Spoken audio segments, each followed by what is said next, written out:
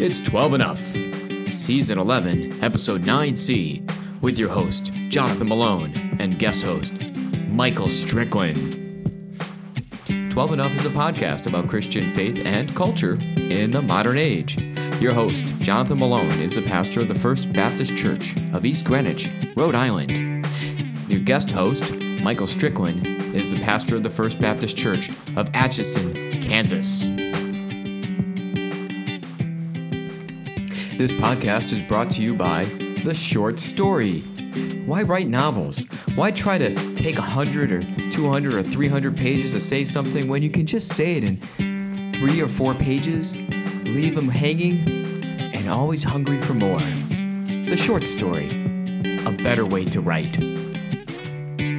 And we're back. So I've heard some responses to my wilderness episode the last episode, and thank you for your responses to that. I will be posting another one because I got at least 2 favorable responses. That's all I need, are 2. If I only had 1, then I probably wouldn't do it. But I am going to be continuing with these other episodes where I have guests and we talk and all that stuff. So going back and forth, hopefully. We'll see. But this is the scripture episode, the one when we talk about scripture. And today is a special one because we're not looking at any particular scripture, but really talking about what do we do with the Hebrew scriptures or the Old Testament. Do we fold it in? Don't we fold it in? That kind of thing. So I had a great conversation with Michael Strickland. He's been on the show a couple of times already. He knows how it all works. He didn't get lost on the way to the studio this time. He found his way here for once. That was nice that he got here, and I didn't have to wait for him. He knew where the bathroom was. That was also really nice. So it's always great to have returning guests. On the other hand, it's nice to have new guests, too, because then when they ask to go to the bathroom, I usually send them down to the basement stairs. It's really funny. It's just really fun. And no, it's funny. It's funny. So, anyways, here is the episode that I recorded with Michael Strickland about Scripture, Old Testament, New Testament, and why is it we can't just get along?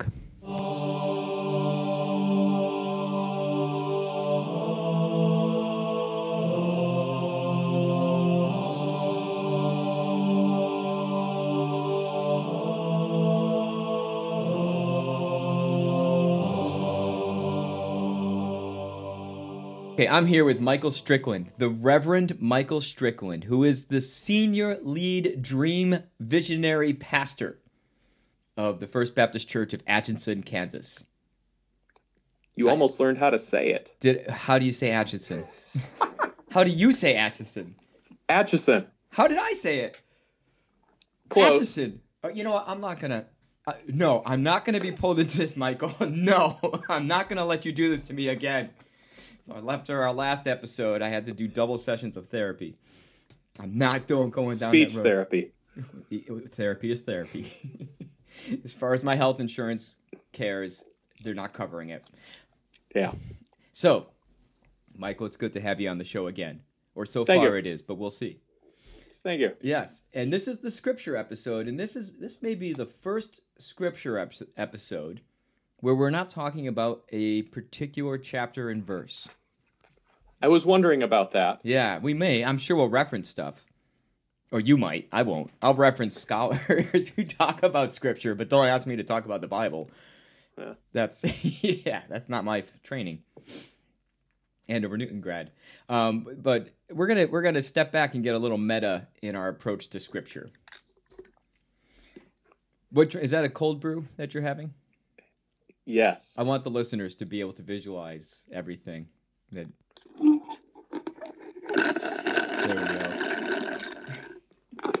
go. And listeners, you should know that was not a sound effect that I added in later. That was live, real time. I added in a lot of sound effects. Pause for effects.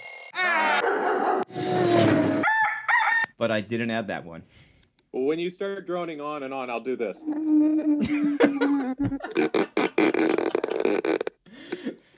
So people now may say, why are we stalling? So here's the No one has ever asked that question if they've listened to the rest of an episode. That's true. Yeah, that's true. Like I guess this is as good as it gets, and it might be. It's as good as it gets. It's all downhill. We're gonna have some good stuff here. This is gonna be a good one. The last ones, they've been okay, but this one's gonna be good. You should never make promises you can't fulfill. That's okay. So here's where it comes from. One of my loyal listeners, or somewhat loyal listeners, when I was asking for topics, every now and again I put on Facebook saying, "Hey, what do you want to talk about?" And that's really me saying, "I don't know what I want to do for the next season. Give me some ideas." And usually, like, one or two people say, "I don't care, but I want to be on your show." I'm like, "Oh, okay, well, good enough." It's a very rigorous vetting process to get on the show. But now I don't feel special anymore. You didn't even ask. Someone asked about the relevance of Hebrew Scripture, Old Testament, to Christianity today, or with the New Testament. And he was referencing someone that both Michael and I really admire and listen to a lot, Andy Stanley. Yeah, I was pausing for that. No, neither of us really listen to or admire Andy Stanley. And this was I guess this was of May 11th, 2018. So just almost a year ago, that Andy Stanley was preaching a sermon where he said Christians need to, quote, unhitch, close quote, the New Testament, unhitch the Old Testament from their faith. And that he said, he said, this, I'm reading from the CBN News, which is, what's CBN stand for? Oh, Christian something. It's the 700 Club. So this is a reputable news source. I'm glad you picked up on that. He said, Stanley said that while he believes the Old Testament is, quote, divinely inspired, close quotes, it should not be, quote, this is tedious, the go-to source regarding any behavior in the church, close quotes. And then he says further on, you're going to love this part, Michael, in case you didn't read the whole article.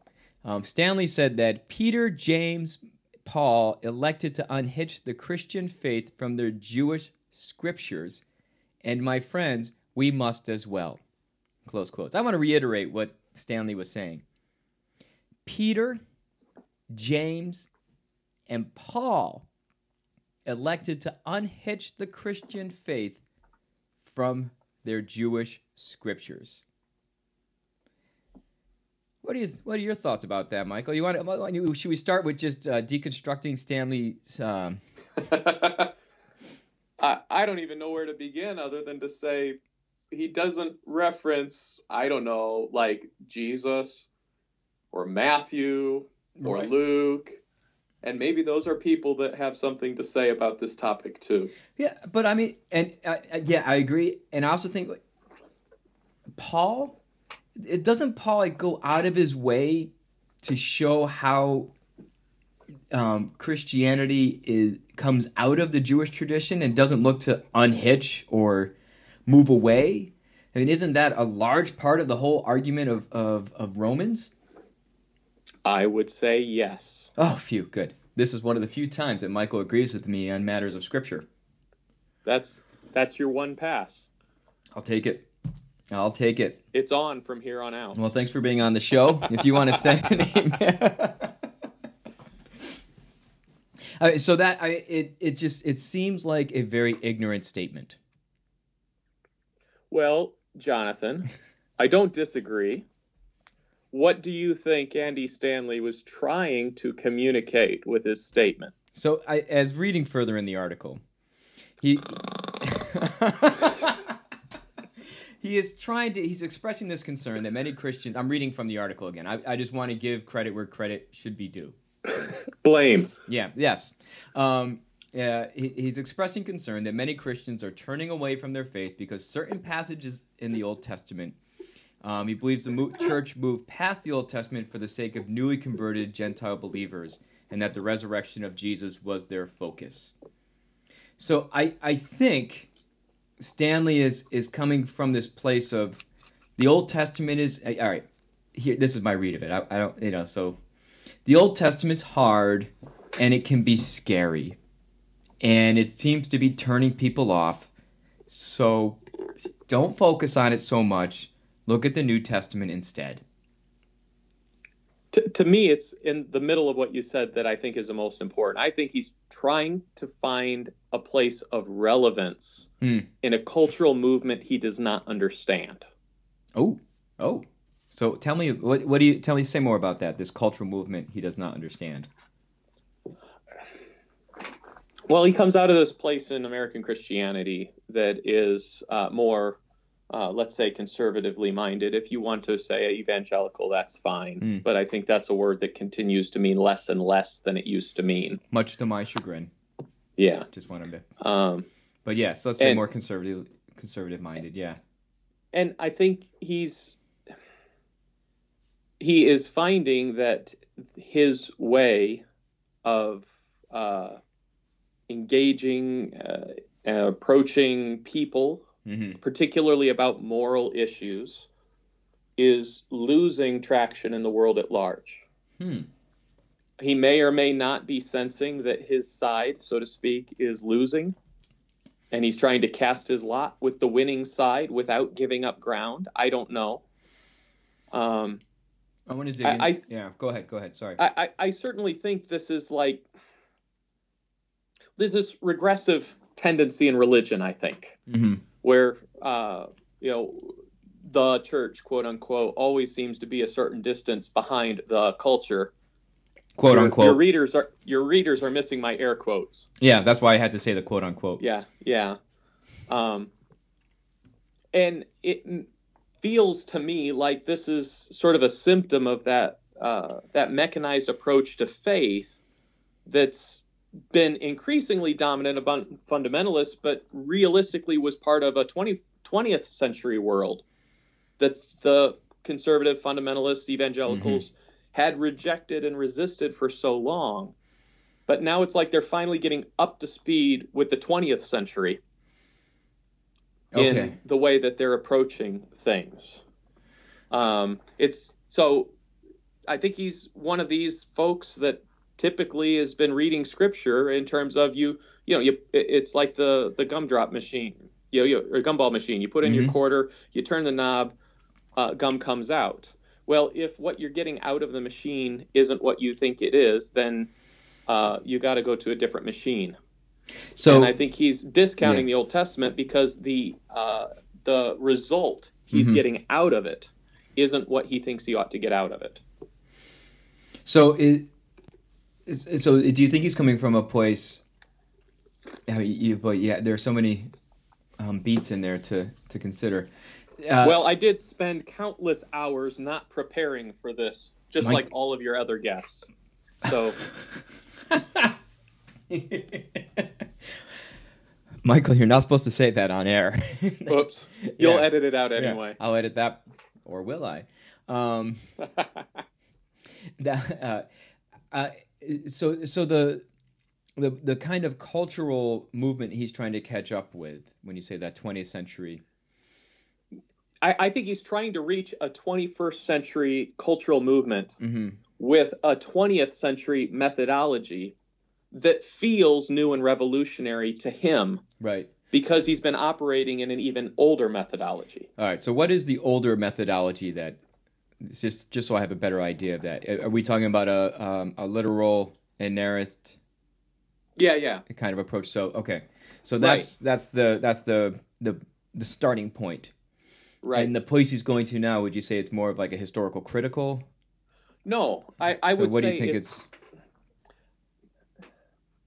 I actually think it's even more mechanical. Okay, so if where he was at before. If I do X, Y will happen. Right. Okay. And if Y doesn't happen, then X doesn't have any merit anymore. So if I do the prayer of Jabez, then my wealth will increase. As it does for everyone. As it does for everyone. If it doesn't, it's because you're not doing the prayer of Jabez right. You didn't put a quarter in the gum machine. You put a nickel in. You've got to put a whole quarter in, or you won't get in a gumball. That I think is actually the previous approach. Okay, so that that's Andy the older. Stanley's ilk has been.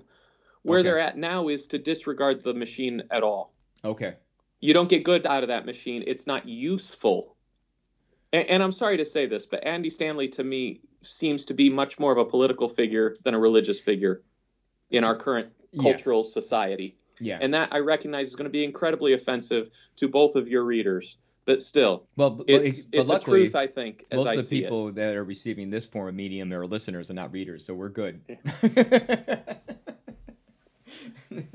Phew. That doesn't mean I'm going to stop calling them readers. I think you've done that on previous shows. I have, on purpose, every time. Oh.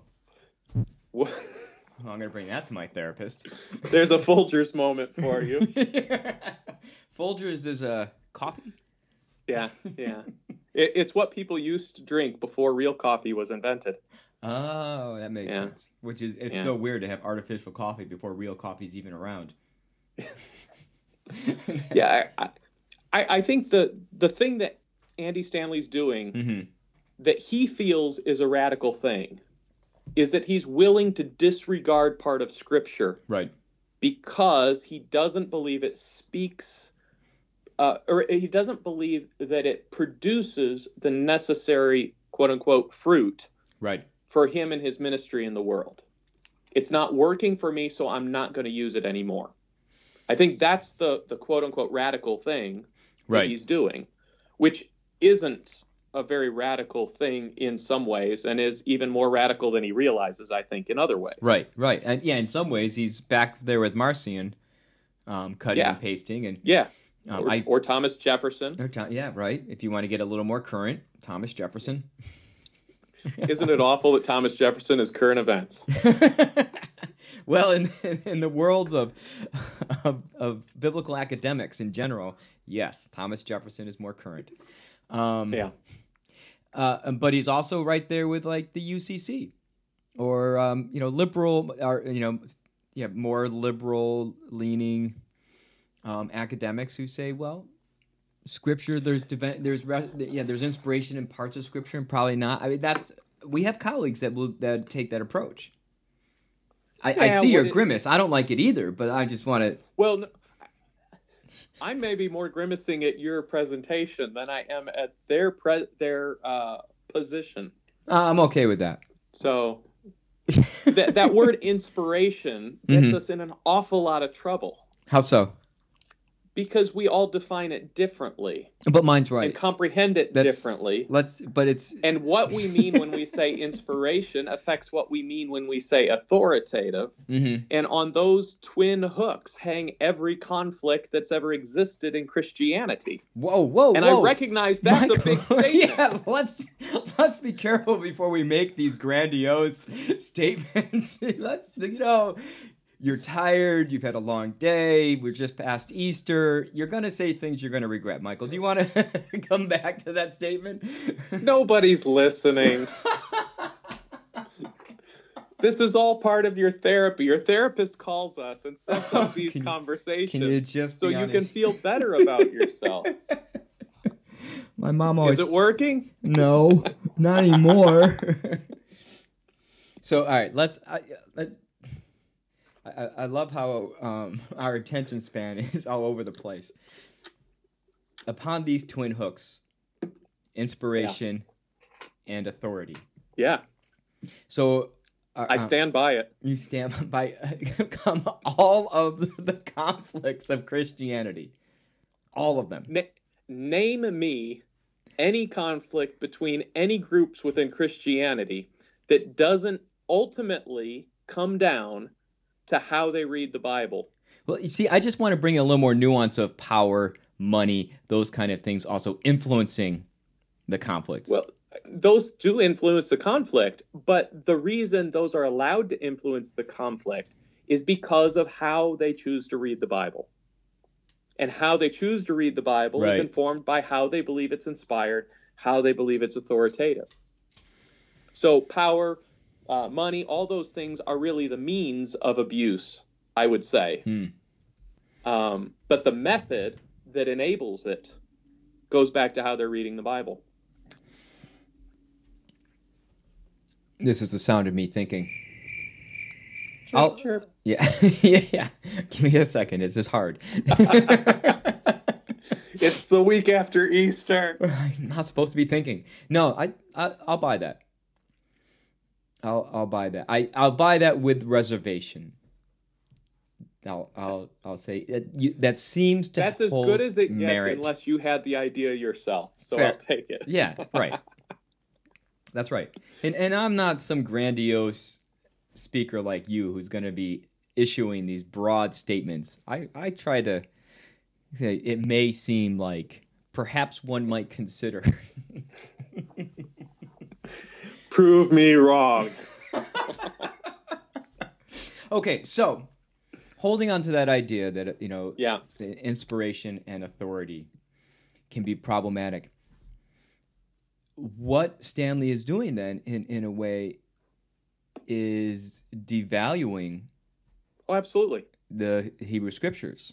He is removing inspiration from them Yeah, by saying that it's the New Testament that is really inspired.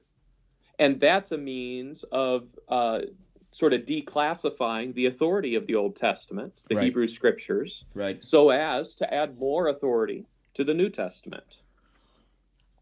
The irony of it all to me is I don't think he's going to achieve what he intends to achieve because he's not actually connecting to the current cultural movement in any way. So what is it that you think he wants to achieve? Is it a relevancy? Yeah, absolutely. I think so. I mean, I'm not a mind reader, and I should probably repent a little bit of all these grand proclamations I'm making about him in particular. No. Dr. Stanley, we're happy to get your comments, and if you'd like to be on the show in a rebuttal, happy to have you. The program reached out to Andy Stanley for comment, but no comment was offered. I could say that, and it probably would be true, even if I haven't done it yet. That would be.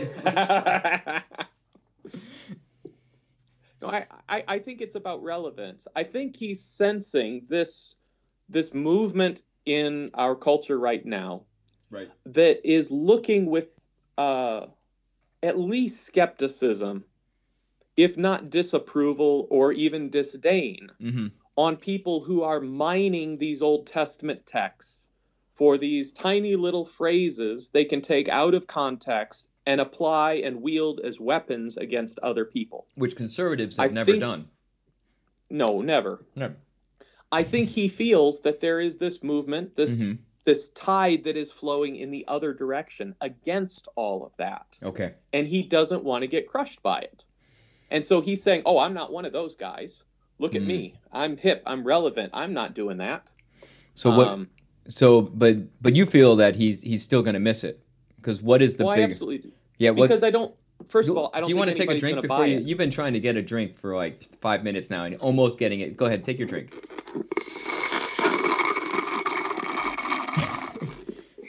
I want to figure out how to loop that sound. Put a beat underneath it and make that the intro. Yeah.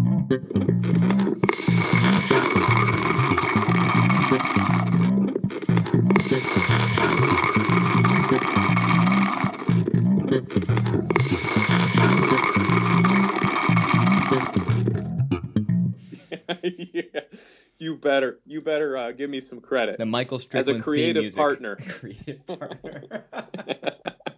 I'm going to edit this part out. All right, but right, now that you've got your drink, what do you think? Why do you think it is that he's still not gonna connect? Well, I think people will see through it.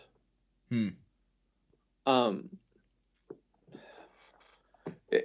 guess this being the week after Easter, I'm more ready to criticize people than I otherwise would be. Yeah, I got to make sure to book you the week after Easter more often. You do. This is good. You do. This is nice, huh?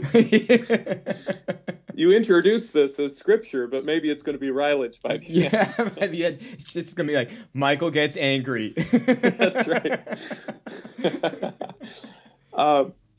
I don't think the world at large buys the image that is being presented and sold by Andy Stanley and his ilk. I think the only people who are buying that are a subsection of Christians. Right. And part of that is because those Christians have been dispossessed of the power and the authority to connect with God simply between them and God. And they really do believe that they have to go through one of these powerful, charismatic, big name, popular people in order for God to care about them. And that's tragic. Right. But that's part of this system that Andy Stanley's been a part of since the beginning. Yeah, I think the bulk of the world, and especially those people who are outside of what we could call mainstream Christianity, whether they consider themselves Christian or not, I think that those folks have always seen through the fake holiness that kind of comes with that, and they aren't going to believe what, they're just not going to buy what he's selling. Right. But those folks who have been, and then maybe they've been wrestling with, what do I do with these passages of the Hebrew Scripture that are problematic? I don't know how to handle them. I hear other people misusing them. I'm not sure what to do. Mm-hmm. When Andy Stanley says we need to unhitch ourselves from the Old Testament, they may say, oh, finally. Yeah, they may. I think this is going to be one of those situations where one problem is being solved and another is created. Oh, there are a number of problems that are being created with this. Say more about that. Yeah. First, it's in my mind, it's disingenuous to the text.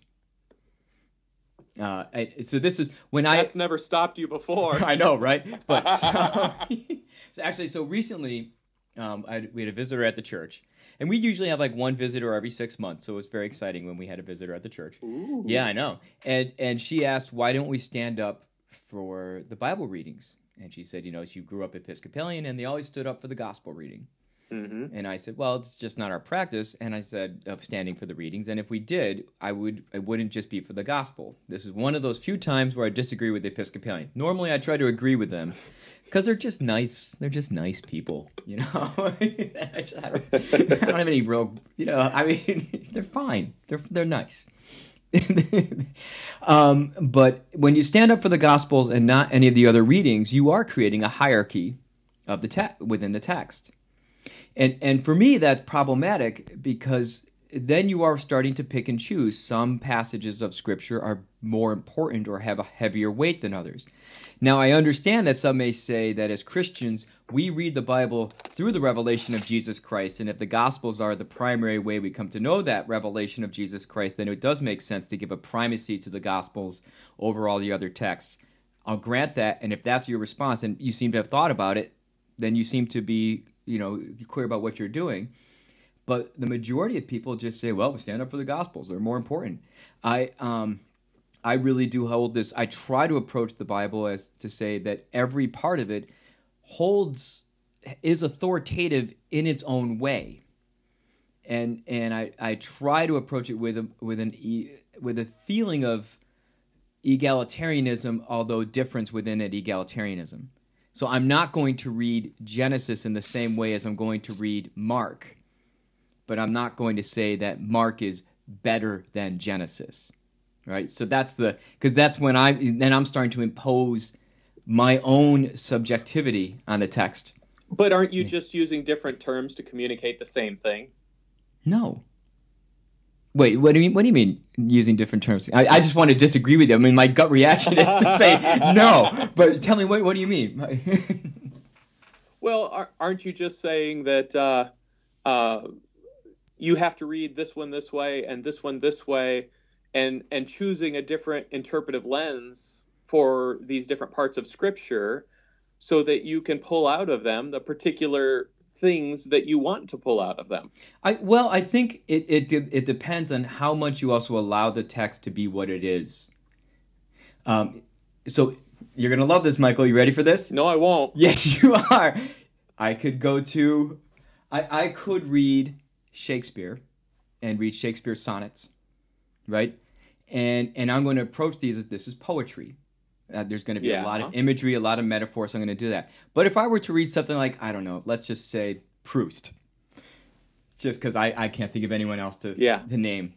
Hypothetically, if I were to read Proust, there's more of a narrative in his writing. There may be symbolism in there. Yeah. Well, eventually you've got it. It takes like 3 volumes. Your analogy just broke down. Yeah. After about 3 volumes, like, okay, I think there's a plot somewhere. It's coming. No, I didn't want to use the phone book metaphor or imagery analogy because that's the one people often use. But if you read a phone book, you don't read the phone book the same way you read a dictionary, or the same way as you read an article. And if you were to do that, you're forcing. If you're saying I'm going to read them all the same way, you're forcing the text in one way. So that's what I mean. It's an aspect in which you need to allow the text to be what it is. But you're also saying that the phone book is authoritative only for certain things. Yeah. The poetry is authoritative only for certain things, and so on and so forth. But yeah, and yes, but is one more important than the other? Which one is most authoritative? Well, it depends on what you need. Exactly. But that's a better. What do you need, Jonathan? It depends on the day. I don't know. No, the answer was Jesus. I thought you had that one. Oh, dang it. Wait, ask again. I can do this time. What do you need, Jonathan? More Paul. No, wait. Let me try again. I can do it. Well, unsurprisingly, I'm going to disagree with you in a lot of this. What? Oh, come on. Yeah, I know. How could you? It's my role. Yeah. According to your therapist, who booked me to come on your show. All right, so tell me how it is that you're heretical with the Bible. Here, I think part of the reason we're even having a conversation like this is because we came to a place historically where we tried to say the whole Bible is equally authoritative and equally inspired. Mm-hmm. And that's a perspective that didn't show up in Christian history until the last 2 centuries or so. Yeah. Before that, there was always this sense, the sense that just as Jews approached the Hebrew scriptures, that there were these sort of levels, if you will, of inspiration and authority that came with our New Testament canon as well. Right. Just as the Torah was the highest of importance for our Jewish sisters and brothers, so the Gospels were of greatest importance for us.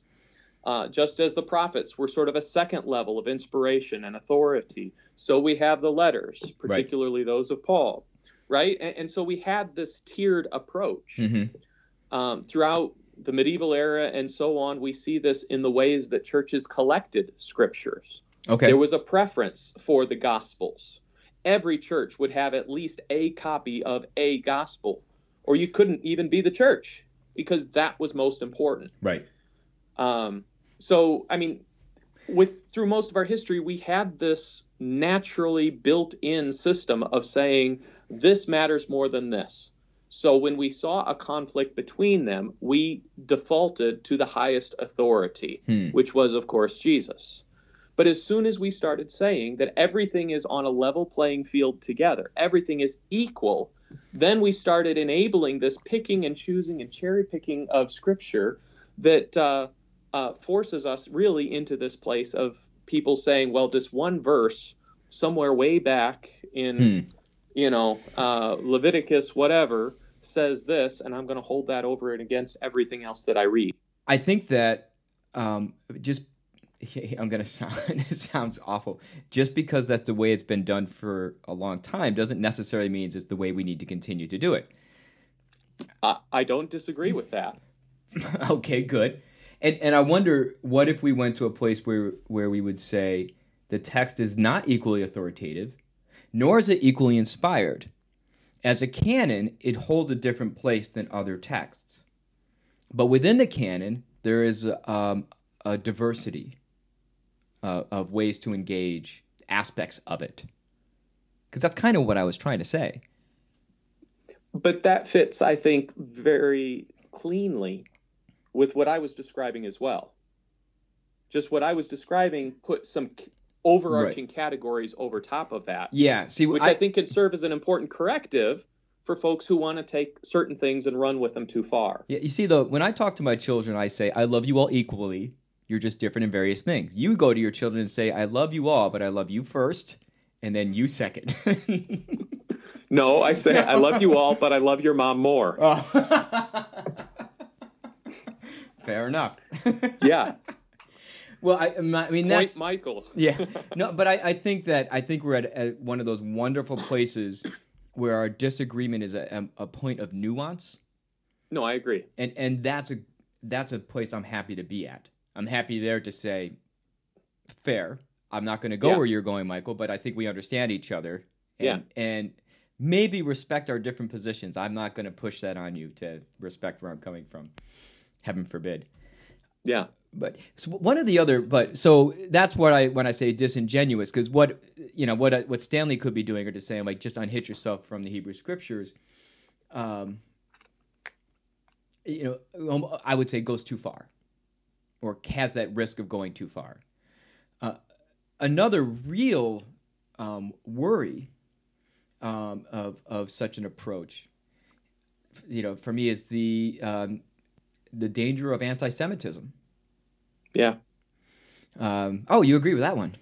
I do. Oh, good. Yeah. I mean, that and that's part of our Christian heritage of saying the Old Testament, we don't need it. It's old. Even that's why I've been going back and forth with Old Testament the Hebrew Jews Scriptures. Killed Jesus. Yeah, so that holy book is all wrong. Right. Yeah. And so to say we unhitch ourselves from the Old Testament or the Hebrew Scriptures without that, but we're not saying it's bad. I mean, Stanley does say there's a lot of validity to it. Certainly there's stuff that's good in it, but maybe we shouldn't be spending as much time with it. Just the lack of nuance can be very dangerous. Absolutely. And that's and that's a greater worry. Well, and my biggest issue really with this whole thing is how not like Jesus and the early church it actually is. Say more. So, okay, we'll start off with what should be the obvious, probably to everyone except you, Jonathan. But the New Testament didn't exist when Jesus walked the earth. Are you sure? I'm pretty sure. You weren't there. You don't know. The doctor hadn't brought it back in time yet. Nicely done. Yeah. When Jesus is talking about the Bible, he's talking about the Old Testament. And mostly he's talking not even about all of what we have as the Old Testament now, but mostly the law, the Torah, and mostly the prophets. Right. When Timothy talks about Scripture, or Paul to Timothy talks about Scripture being inspired, he's not talking about 1st and 2nd Timothy. He's not even talking about Matthew, Mark, Luke, and John. He's talking about Genesis, Exodus, Leviticus, Numbers, Deuteronomy, and so on. Oh, I was hoping you would just go through the whole list. Because that makes great podcasting right there. Let me list all the books of the Bible for you. Yes. I know a little song. That'll be a podcast extra. Yeah. Right. So, I mean, that's an issue for me. To say nothing of, in Matthew 5, Jesus says, I've not come to abolish the law and prophets, but to fulfill them. And here it is. And this is the first time we've actually referenced Scripture. I'm trying to get us back to it, yeah. Well, no, I figured we'd come to that one. Yeah. Well, that seems to me to be the obvious place to start. Right. Because Andy Stanley is unhitching himself from the very Scriptures that Jesus is intentionally keeping himself hitched to. I mean, Jesus says this here because the things he said before that with the Beatitudes are so radical, people think he's just throwing out Scripture entirely. Right. And he's like, no, that's not what I'm doing. I'm still firmly planted on this. You guys just lost the point about what it was there for to begin with. Right. So what... So I think as a corrective, and do we need to talk more about the dangers of the anti-Semitic dangers of saying we need to unhitch from the Old Testament, or is that do you feel like that's pretty obvious for our listeners? I don't know how many Nazis listen to your podcast. I'm like 2. If folks who are listening, if you're not clear about that, a number of years ago, I did an episode with Amy Levine about supersessionism. And we really... Which is not very super. No, it's not. It's a problematic Not doctrine that most people just kind of try to look the other way when it walks across the street. Not many have really wrestled with it, honestly. But that's a big part of what we're talking about. So I encourage you to go listen to that or look up supersessionism and then read McClendon's take on it. He offers a good corrective. There may be an article on CBN they can read. Oh, I'm sure there's an article on CBN. Or here's what you do. You write to Jared Huguenot.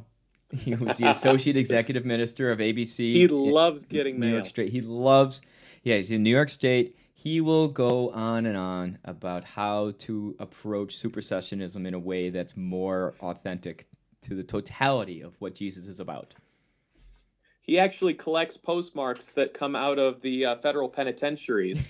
So all of you in prison that are listening, make sure you write to him as well. Okay. So, you're welcome, Jared. You are welcome. What do you think would be a good, or if someone came, if a parishioner came to you and said, Pastor? Did you say parishioner or prisoner? Well, for you, it's about one and the same, right? Maybe. On a Sunday morning, they're all prisoners. Until I'm done, we're all here. I didn't know you were here on Easter. Yeah. So they come to you and say, Pastor, I just heard this sermon from Andy Stanley, who I love to listen to, and I know you have parishioners that listen to Andy Stanley. I do. And I just say, well, okay.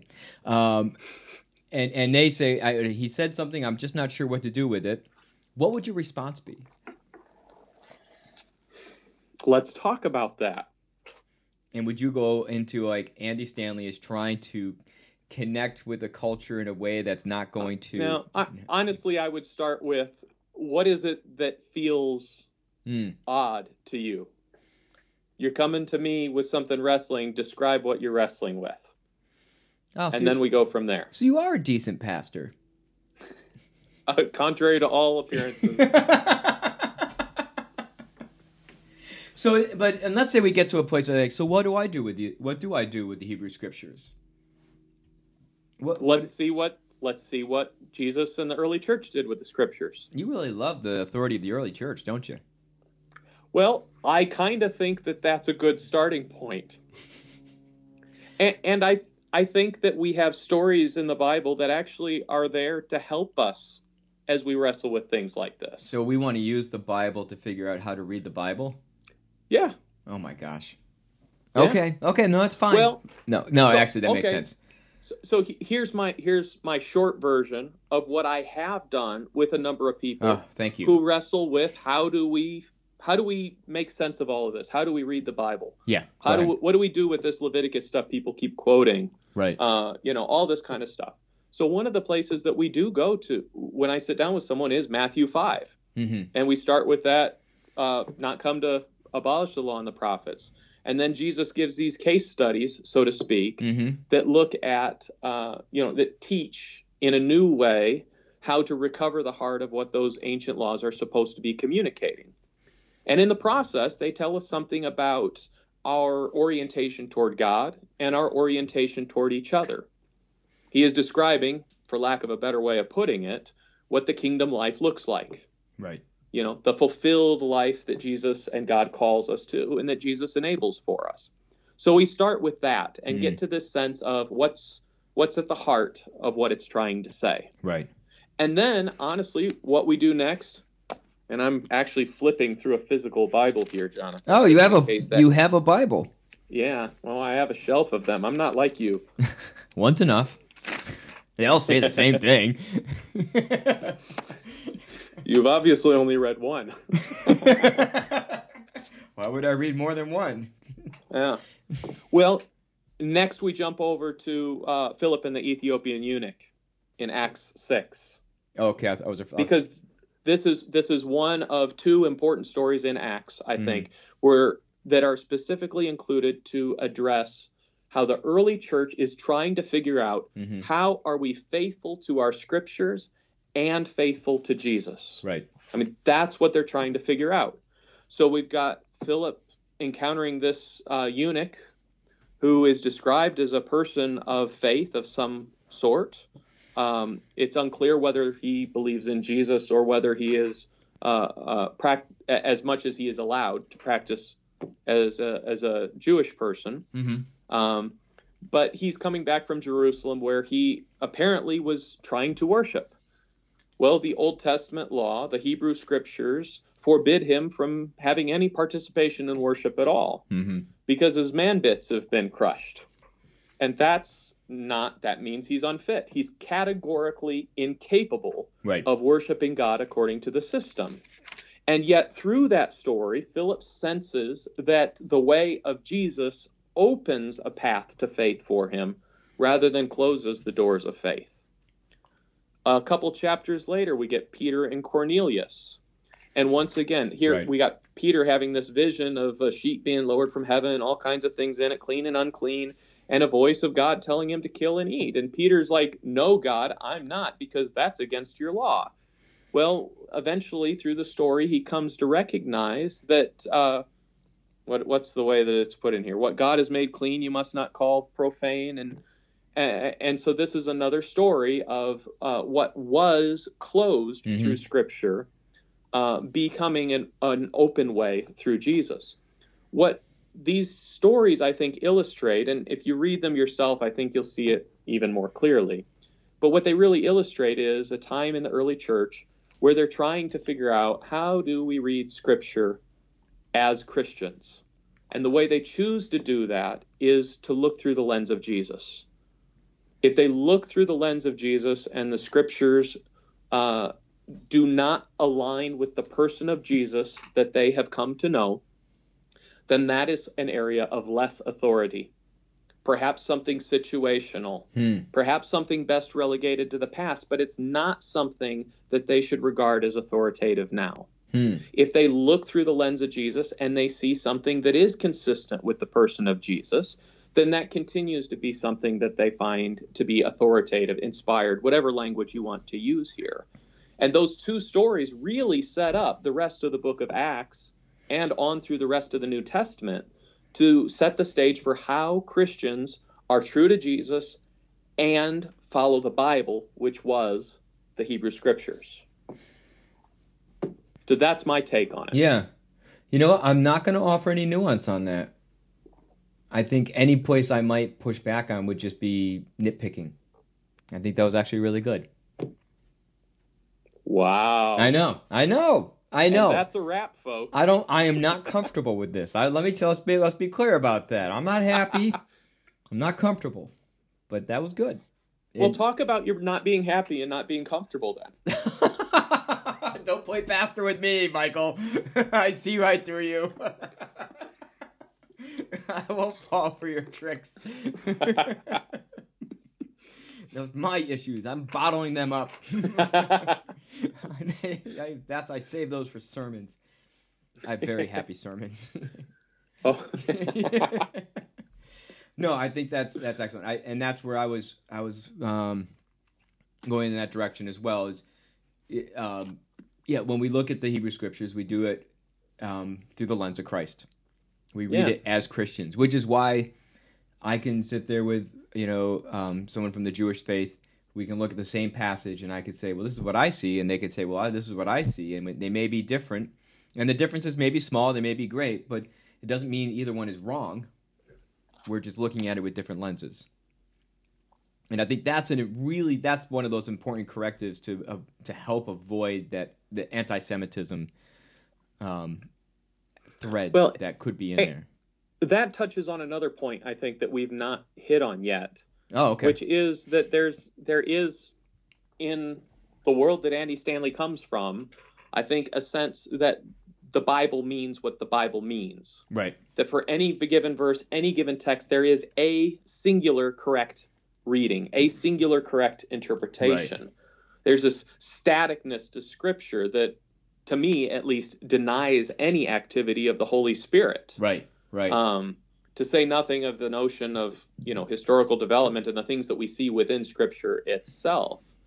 It just sort of locks all of this stuff frozen in time, and that allows a person to throw away parts because they think that those meanings don't matter. Right. Because those circumstances don't exist anymore. Right. And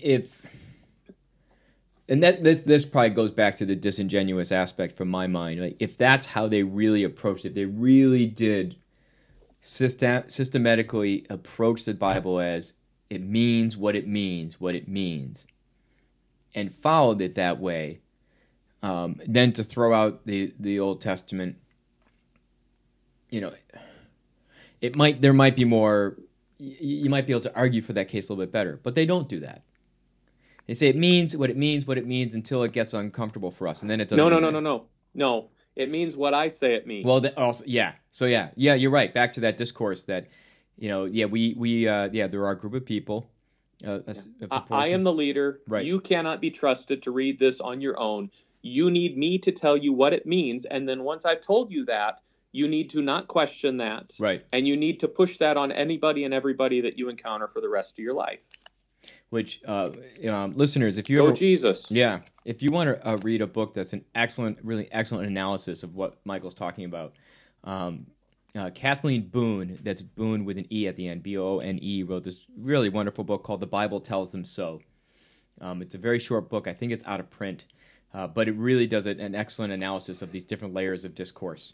And it brings in another one of my favorite Frenchmen, Michel Foucault. So that adds to the brilliance of the book. Anyone that can use Michel Foucault in a way that makes sense. Some people use him without making any sense, like me. That's what I do all the time. Right. Yeah, I reference him. People do that with Proust, too. Yeah. Wait a second. I see what you did. What do you say? What are we talking about? No. The disingenuous nature is problematic. So, all right. I think we're at a good place to wrap it up. What do you think? Did you have any other points you wanted to make in your vast amount of notes? I got like 47 pages here of notes. All right. Well, we'll post those. They're not related to this podcast, but okay. I can read them. Yeah. Well, that's podcast gold. And now I'm going to say things that are irrelevant. Yeah. Which is, that's like the subtitle for my podcast, things that are irrelevant. Yeah. So we want to encourage people to don't unhitch yourself from the Old Testament, your Hebrew scriptures. Hold on to it. In fact, next time you see an Old Testament walking down the street, go give it a hug. Give it a hug. Invite it into your house. Be nice to the Old Testament. It's an important part of who we are. Yoke yourself equally. Whoa! Oh. Whoa! Wow! One last bombshell, right? Man, you do read the Bible. Oh, sorry. You read a Bible. Which one? Bible. Yeah, you do read a Bible. Yeah. The brown one. Well, that's the best one. Oh. I thought the brown one was like the level below the black one. It's like in karate. I'm not going to say anything. I feel like if I say anything, it's just going to be bad. So I'm not going to say anything. Well, it's a lot better since I stopped carrying the yellow one to the pulpit. No one took me seriously when I was only a yellow belt.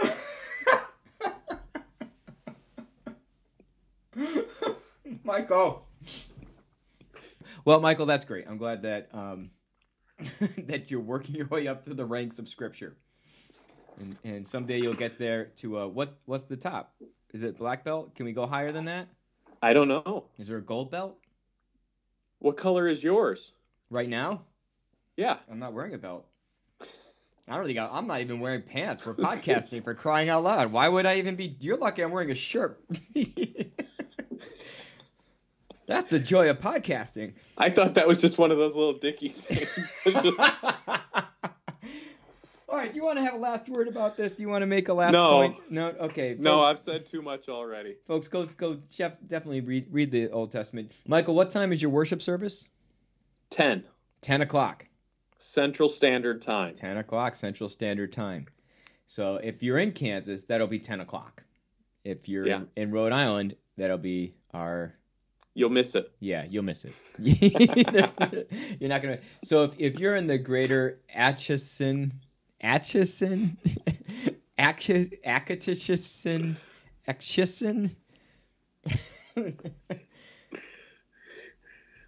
Yeah. You're doing great. You keep going and you'll get it. If you're in the greater Atchison area of Kansas, what part of Kansas is that in? South, north, east, west? Northeast. If you're in the northeastern part of Kansas, go to the First Baptist Church of Atchison, and you'll hear some fine preaching read from a wonderful brown Bible. Maybe a black one. We'll see. If they're hearing fine preaching, I don't know what color the Bible will be. Maybe we'll have a guest that day. Michael, don't do that to yourself. Don't you do that to yourself. You know what? You're good enough. You're special, and God loves you. Somebody has to. Yeah, somebody. I know. Like someone's gonna. That's why That's why your parishioners are still there. Like, well, God loves them, so I guess we should stick it out. Yeah. Yeah. If you're in the greater Rhode Island area, come to the First Baptist Church of East Greenwich. Our worship service is at 9:30 in the morning. We try to get out before those Atchison folks so we can get to the brunch before they do. Dang you. I know, right? Yeah. Does anyone still go to brunch on Sundays? Oh, yeah. Okay, nobody invites me, so I wouldn't know. There's a reason for that. Oh. You won't shut up about Proust. I would if you didn't keep bringing him up. Bringing who up? Michael, it's always good to have you on the show. Thanks a lot for being on the show, Michael. Yeah. Thank you.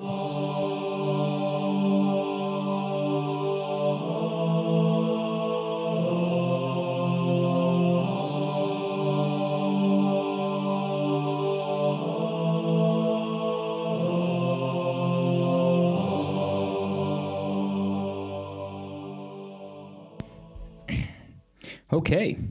I hope that was interesting for all of you. Well, I know it. Okay. Here we go. Okay. I hope you enjoyed that. I enjoyed talking to Michael. For the most part, I enjoy talking to Michael. Sometimes I feel self-conscious when talking to him. He's very smart. And he knows a lot and reminds me of all those things I don't know. I really should have on guests that don't know a lot, and so I just feel better about myself all the time. Maybe I'll do that next time. But no, thank you for listening to that conversation. And like I said, go to the show notes and you can see that article about Andy Stanley that we talked about, and you can check that out. And just really think about the role of the New Testament and the Old Testament, the way they really do need to be held together, the way they complement each other. These are important. These are important things for us to be aware of when wrestling with our Christian identity. All right, I'm starting to spiral in my talking. I'm realizing that I'm kind of like going out of control. So let me just get right to the closing, and I'll let you go. Send you on your way, because I know most of you, when you listen to this show, you just sit there quietly. You sit there in a very still fashion and wait for the show to end. So first, thank you again for listening. If you want to send a comment about this show or any other shows, you can send those to 12enough@gmail.com. 12enough@gmail.com. Come to the Facebook page where I post about things that are happening more recently or things that are going to be happening, that kind of thing. And it's 12enough, Facebook/12enough. And 12enough is always, always, always written out. I do encourage you on iTunes to please like the show, rate the show, give it 5 stars. Give it as many stars as you think is appropriate, but 5 stars makes me feel better about myself, and that's really important. And you can leave a comment too. That really helps to get a sense of other people, so they know what the show's about. Gives it more credibility, and it's not that much work. Just write something, write anything. And as always, thank you very much for listening.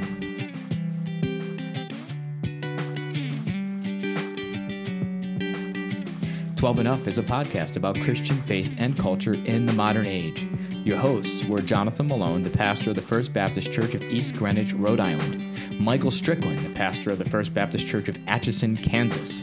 The music is by Charlie Eastman, the bump music is by Charlie Eastman, and the intro and outro music is by Andrew Malone. You can find Andrew Malone's music at andrewmalone.com. The thoughts, ideas, notions of brilliance, moments of wondering, those deep pauses, the straw noises, or anything else that was done or made during this podcast do not reflect their churches, their denominations, their families, the states they reside in, any other scholars that might be mentioned, or anything else that might get them into any kind of trouble of any matter whatsoever. These are their own ideas. This was their podcast.